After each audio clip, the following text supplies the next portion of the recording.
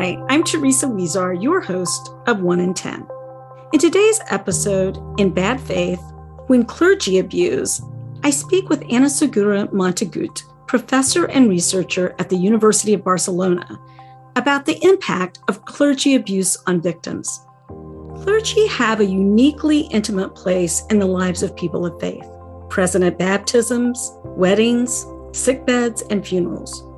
They're with us when we're at our worst and at our best, and life's highs and lows. And while most clergy view this as a sacred trust with parishioners, others, as we have learned, sadly use that access and trust to abuse children. Ana's study moves beyond news accounts, books, and movies to explore critical questions when working with survivors of clergy abuse. How is their belief in God affected by the abuse? And how does that impact resilience? How is their trust in institutions affected? And more importantly, how does that impact their access to the very social and community supports needed to heal from that abuse? And most importantly, how do we walk beside these survivors in their own healing journey, even as we struggle with our own feelings about faith and faith communities? I know you'll be as interested in this conversation as I was. Please take a listen. Ana, welcome to 1 in 10. Thank you. I was very excited to read your study, which was recently published along with your co-authors in May, I believe. One of the interesting things that I found about the study, and here in the United States, we've had our own clergy abuse scandals in the Catholic Church and in other faith communities too. But this is the first study I think I've seen that really compared the effects across different types of child sexual abuse survivors, those who had abuse within the family, those who had abuse from external individuals who were not part of the family, but also not clergy, and then those who were survivors of clergy abuse. What made you decide to look and compare those three groups? Well, we were interested in the faith and beliefs in God in this sense. We know could be one of the resources or strengths that people use to navigate through life. I was working with Sherry Hamby while she was finishing the development or the polystrengths research. And I learned that from her, that we should take that into account when we explore strengths that people use to cope with events. So we thought that this could be something that could be impacted by that experience, negative experience, and that could be like a key impact on this specific community. And that seemed to be something that was important. So the experience of child sexual abuse had a negative impact in this faith, and that kind of predicted social and mental health problems. We're going to get into some of those with some specificity here in a moment, but it's so interesting that you're talking about Sherry Hamby's work. We've had her onto the podcast too to talk about her work because we find it very interesting as well. But I think this is something that may be sometimes overlooked by child abuse professionals, the fact that for many individuals, their religious faith is a source of strength to them and something that they really rely on to deal with adversity throughout the lifespan. And as we're going to talk about, when that gets damaged in some way, if someone has been relying on that, that can have a very significant impact on them. Now, because you were in Barcelona and we are here, I want to set the stage a little bit for people because I think the cultural context is always different wherever you are. What was the starting point in terms of people's belief in God? Was there a fairly high percentage of the participants in your study that believed in God to begin with? Mm-hmm. And so when you look at these three groups and you sort of went into this study to look at the impact of their faith and what happened to that as a part of the child sexual abuse, what did you think you were going to find before you even had the finding? What were your hypotheses in the study?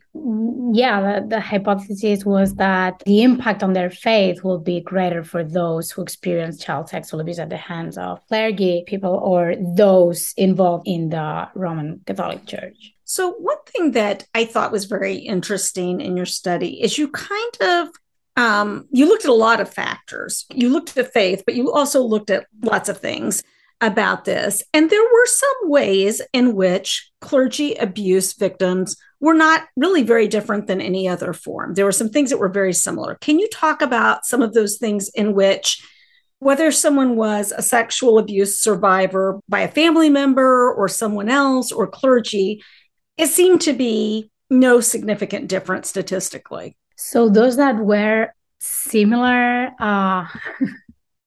I'm sorry, like Teresa, I mostly remember the ones that were different. The words that the ones that were similar, if I remember that well, were disclosure and so one of the things that I remember from reading it recently, and I realize you're already on to the next research, subject, so you're not still back in what you published back in May.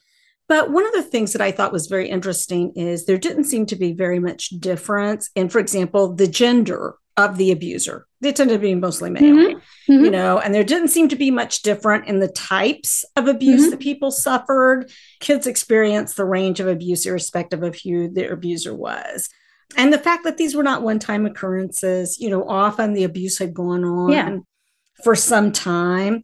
But now let's turn kind of to your point about what sticks out in the mind, which is the things that were really different. What was really different for those people who had been abused by clergy in the Catholic Church? Yes, I just wanted to thank you, Teresa. Regarding the child sexual abuse characteristics, they were not very different. One of the things that stand for me was that the abuse was not sporadic. And this is something that I thought it would be. And it actually was very similar to those that experienced that in their families. So I was just still struggling with this hypothesis I had in my mind before we did the study, but the results were similar. So yes, thank you for bringing that up. And things that were different, for example, the victim's sex. So most of the victims that reported child sexual abuse by clergy were males. It's something that we've been seeing across studies all over the world, that most of the victims are males. And that will be one of the differences. The other one will be that some of them use this authority and use some specific messages related to that faith, to the church, in order to commit this negative experience, child sexual abuse. I thought it was interesting that the paper pointed out that in a number of clergy abuse instances that were captured in your study, the clergy themselves were using symbols from the faith or religious events or other kinds of things directly connected to the faith and incorporating it essentially into the abuse. Right. And so in those instances where it's so completely connected in that way, what did you find when you were asking questions about people's faith in general, their belief in God, their, sense of connection to their religious faith, those kinds of things? What did you find that was different for those individuals who had been abused by clergy? So we found that it was pretty similar. One of the limitations of the study, of course, is that we were not able to do this like in a longitudinal basis. So we weren't able to know their faith before that happened and afterwards. What we saw was that there was an impact on their faith for those who experienced this experience, but we didn't know if that was actually lower among them at the very beginning. But this is what the tendency, like what the results tend to show, that there was a negative impact on their faith. And one of the things that I remember from the study is that you didn't ask the question just generally. You asked them to essentially rate how impacted something was. So was it a little bit? Was it more than that? Was there an extreme? That was one of the categories. Was there an extreme impact on it? And what seemed very interesting to me is that for those people who said that their belief in God specifically had been impacted extremely by this event, not really event, but by the fact that they had been victimized in this way, that correlated with a lot of very negative things, very negative trauma symptoms and outcomes for them. Can you talk about some of those? Yeah. So, yes, one of the things, for example, we asked and we saw that there were differences was you worry about your doubts or your lack of belief in God. So, people who experienced child sexual abuse by someone involved at some point in the Roman Catholic Church, they experienced that at a higher degree.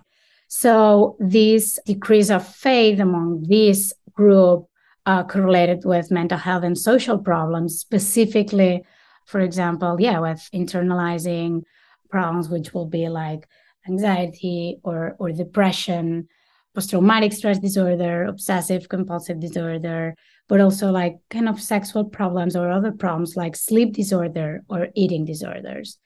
I think the thing that's a little bit surprising is I think someone might not necessarily, as a child abuse professional, say to themselves, well, if someone says that their belief in God was extremely impacted by being sexually abused by clergy, I'm going to see these heightened issues around anxiety, depression, more so than even other survivors, that I'm going to expect to see that. I'm going to see it impacting their sleep and other things like that. I also saw that there was an elevated suicidality, which I thought was very interesting. Mm-hmm. Can you talk about that a little bit? Because that, we know that there are risks for suicide and suicidal ideation with child sexual abuse survivors. But can you talk a little bit about that? Because that just seemed very, very worrisome. Yeah, this is one of the other mental health problems we explored, and it seemed to be significant among this group that we were comparing to the other child sexual victims survivors. Our hypothesis, or what we thought at the end, is that faith doesn't need to be one of the strengths that people use to cope their daily lives. But whenever you rely on this strength, the fact that an experience kind of erase that or erase the possibility of using that kind of takes out one of the elements that you use to cope, so your resources decrease. So in my mind, how I explain this is that obviously it has a higher impact for these people because they were relying on some resources that now they cannot. And it's not that they cannot use these resources, is that they associate these resources with a really negative traumatic experience. There are several things you just said that I think are really interesting. One is you're not saying that someone needs to be religious or have a belief in God. You're simply saying that if you do, and you've been relying on that as a way to deal with adversity, and then that gets damaged in some way, then you just have fewer emotional resources to draw on to deal with the adversity that you're facing. I think one of the things that I was thinking about with this is because so many individuals who've been abused by clergy had religious symbols, events, other things that were wrapped up in their abuse. One of the things your study noted is that people can find it very triggering to even be exposed to those things again. Can you talk a little bit about that? And now that you say it, I remember that in our preliminary data, we explored not only the impacts on their faith in God, but also their beliefs in the church as a whole in this institution. We eliminated that from the final results because that was kind of difficult from separating that from God, the faith in God. But you could tell that there were significant impact among this specific group of child sexual abuse survivors on the way they see at the present moment the institution. So I would say that this carries on this experience, the use of these symbols related to the institution, these people that not only conducts this traumatic experience, but also have a role in these institutions. Like, let's not forget that, like, they are embedded in an institution and representing that. So that has an impact afterwards. Either it's a increase of faith on this institution, less resources for these people to cope on their daily lives, or a protection of kind of mental health or social problems. It's so important what you're noting, which is it's not just that the person experiences this betrayal by an individual, the person who abused them, but because it's embedded in an institution, they also are left feeling that the institution has betrayed them as well, especially if those investigations and disclosures aren't handled very well, which unfortunately in the US, in many cases, they were not. And so we certainly see the same things, I would say, here. You know, when you think about the people who will be listening to this, who are all child abuse professionals, they work with child victims of abuse all the time, including those who've been victimized by clergy. What do you think are the most important things for them to be thinking about and incorporating into their practice based on this study? I would say acknowledge all this, all we were conversating right now, that some people, and again, like, results from all these studies seem to point towards a direction, but like every person has its own experience.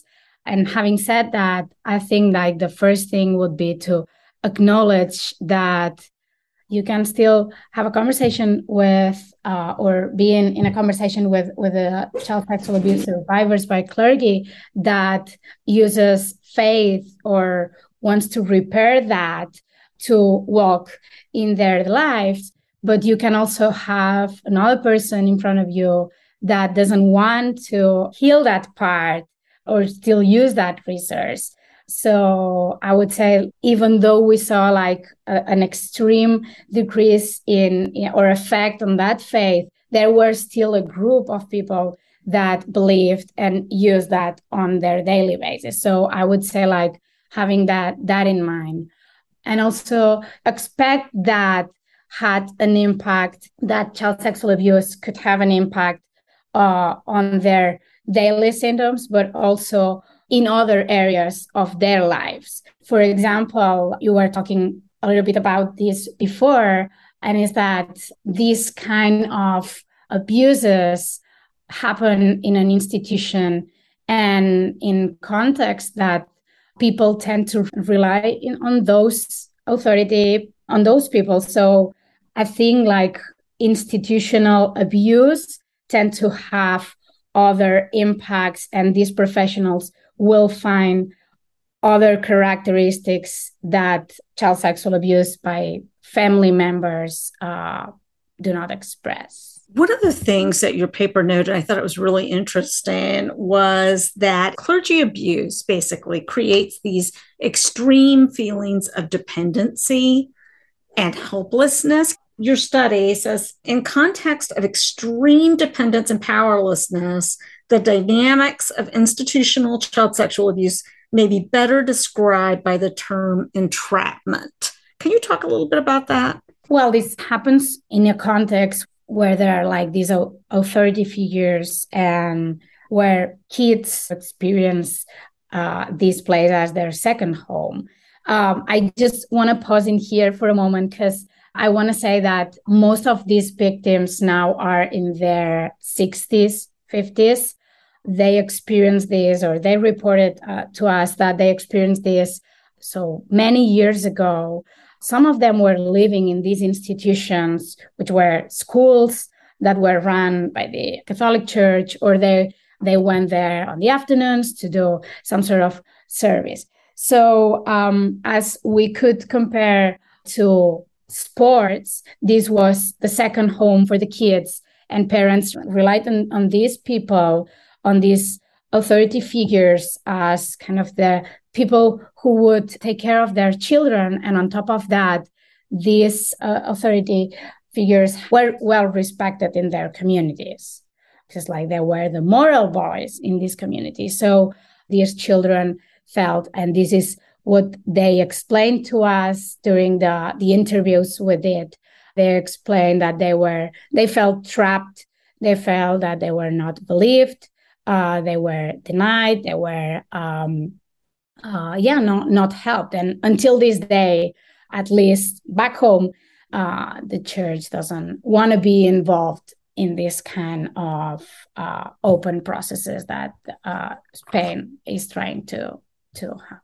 Well, I think that this is just going to continue to be such a struggle. And I think here in the US, I think for victims who come forward now who are still children, they're likely going to go through a children's advocacy center and get the help they need. But just like in Spain, we have so many adult survivors who are in their 50s, 60s, 70s, and who never got help as children, and even in their adulthood, often didn't get help until they were much, much older. And you can really see the effect of that on their lives. It's such a tragedy.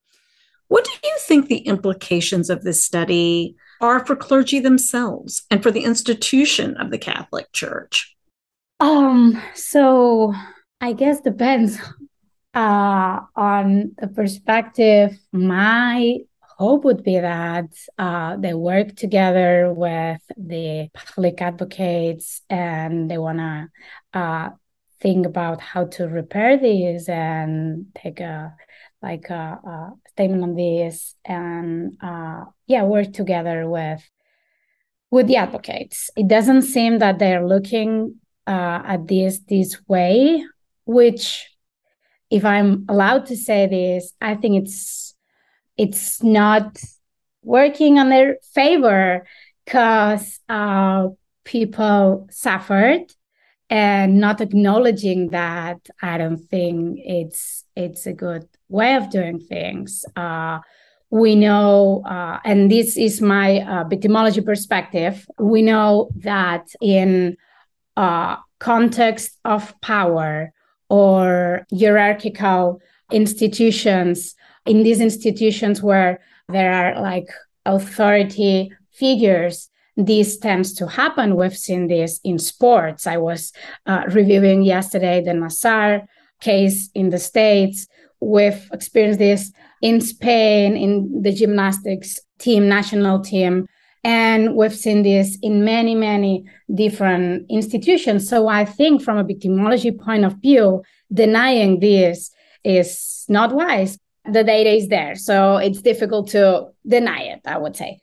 Another thing will be to acknowledge this and try to think about what to do to put resources to prevent this from happening, to elaborate resources in order to detect, or to put resources for those children who are in these systems or these institutions so they can get help, or clergy that know about this right now so they can raise their voice and notify these without being punished themselves.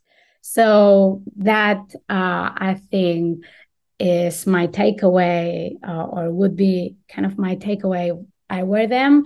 I don't want to say that it's not what's happening. I think there are some initiatives, but we're going to hope they read your study again and pay attention to its findings, which I think are very important. I mean, I think the thing is, I think for religious institutions, if you want to still be a religious institution and have members, people have to trust you. And it's trust that's been violated here. So to your point, those fractured relationships need to be healed for everybody's benefit. I'm just wondering, what's next for you in terms of research? What are you working on now? So in this study, we're still thinking if there's something there to be analyzed about these variables. As you saw, we started studying this in Spain. We had a really hard time recruiting and hearing from survivors. Church still have a lot of power in Spain, and once you've And this is just an hypothesis we had to explain our recruitment numbers. But once your trust relationship with an important institution for you has been broken, it's difficult to relate to another one, such as research, right? So we're still wondering, is there something left in there to study? We combined our studies with Chile. As you saw in the study, they've been doing research in this field for a while. And right now, I'm working in other kind of areas of child victimization. I was working with Vicky Banyard on sexual and dating violence prevention in the city of New York, evaluating some initiatives. Well, let me just say, I would love to see this study done in the U.S. I mean, love it. So if there's any way we can help you with that, you just let us know, because I think it's just so valuable, the work, and really looking at, how do we help these adult survivors who often have few resources available to them. It's one of the differences in the U.S. Child victims have some pretty significant resources that will be made available to them.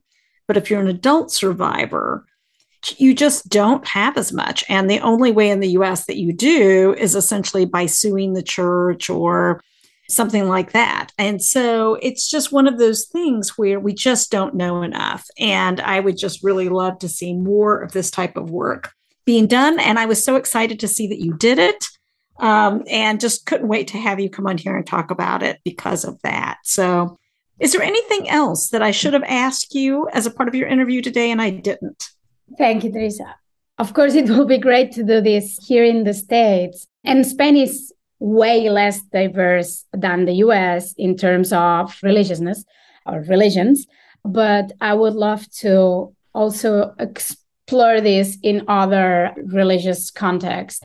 And not only religious, because we know that this happens in schools, this happens in sports. So I'd like to explore that. I just want to share something that one of the victims told us during the interviews, and it's going back to your point. One of the victims told us that he needed the help when he was a kid, and not only the help, he needed to be believed and trusted by the system, by the church institution, but also his family. Because one of the things that these powerful institutions, at least back at that time, created is that people relied and believed them more than sometimes on their children. So this person was kind of describing as all the negative impacts he experienced across his own life until today. So back to your point, the key is to continue to study these and hopefully work together to create mechanisms so we can prevent this, or at least detect it sooner. I think you raised such an important point, which is that when you're dealing with an institution, especially an institution like the church, if parents don't believe their children when they disclose because they're trusting this person or this institution, it just really fractures the family relationship too. And so now you have an individual who can't rely on their faith and they can't rely on their family either. And we're really leaving people in a very difficult position to try to heal from abuse in that way. Which goes back to something you asked me at the very beginning, and I was speechless. So what are the similarities? And one of the similarities, I would say, is that when children disclose this, one of the worst things that can happen, and research kind of supports this, is that the person who receives this message from the kid, if they don't believe the kid, that has a high impact on this kid. So, and you add the institution with all the ramification that this has, not just for the family, but also for the community. But for these kids, it also had implications in terms of study, because they were studying in there. So they were expelled from these institutions. They weren't allowed to continue their studies. So, we sometimes forget that, don't we? That it wasn't only as though, and I'm not saying only, but you know what I mean? It's not simply that it broke their attendance at mass or whatever. It's also that if you were a student at a Catholic school and suddenly you're expelled, then what did that mean for your education? Or if you lived in a community that's very religious, what did it mean for your relationships in the broader community if people sided with the priest and not with you? So I just think we forget that for so many of these victims, they wound up leading very, very isolated childhoods, really. Yeah. And I remember this from the study with it. What we were talking about is kind of the problems they had from that moment on. Mm-hmm. One of the things that we explored was whether they were experiencing or had experienced other kinds of victimization. And actually, our study saw that some of them experienced abuse and neglect before that child sexual abuse experience. And some of them, since the child sexual abuse was not sporadic, they experienced that in overlapping with other experiences. We know from research that has a compound effect on later problems. One of the things I'm wondering is, you spent some time with these adult survivors who were telling you about their experiences. Did anything about that leave you hopeful? Some of them were writing about this, even though they were for themselves. Some of them explained that they grew, and this is about the interviews. So it's very specific from the experiences I remember. But some of them explained that they broke many, many relationships.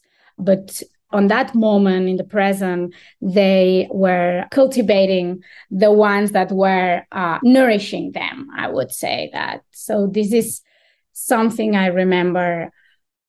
I would say that the message that they shared is that they were navigating through life, being conscious of what they were carrying that was very traumatic, and there was no way to kind of get rid of that. At the same time, they were conscious of the things that they were gaining in terms of growing relationships, for example, careers, in terms of professional development.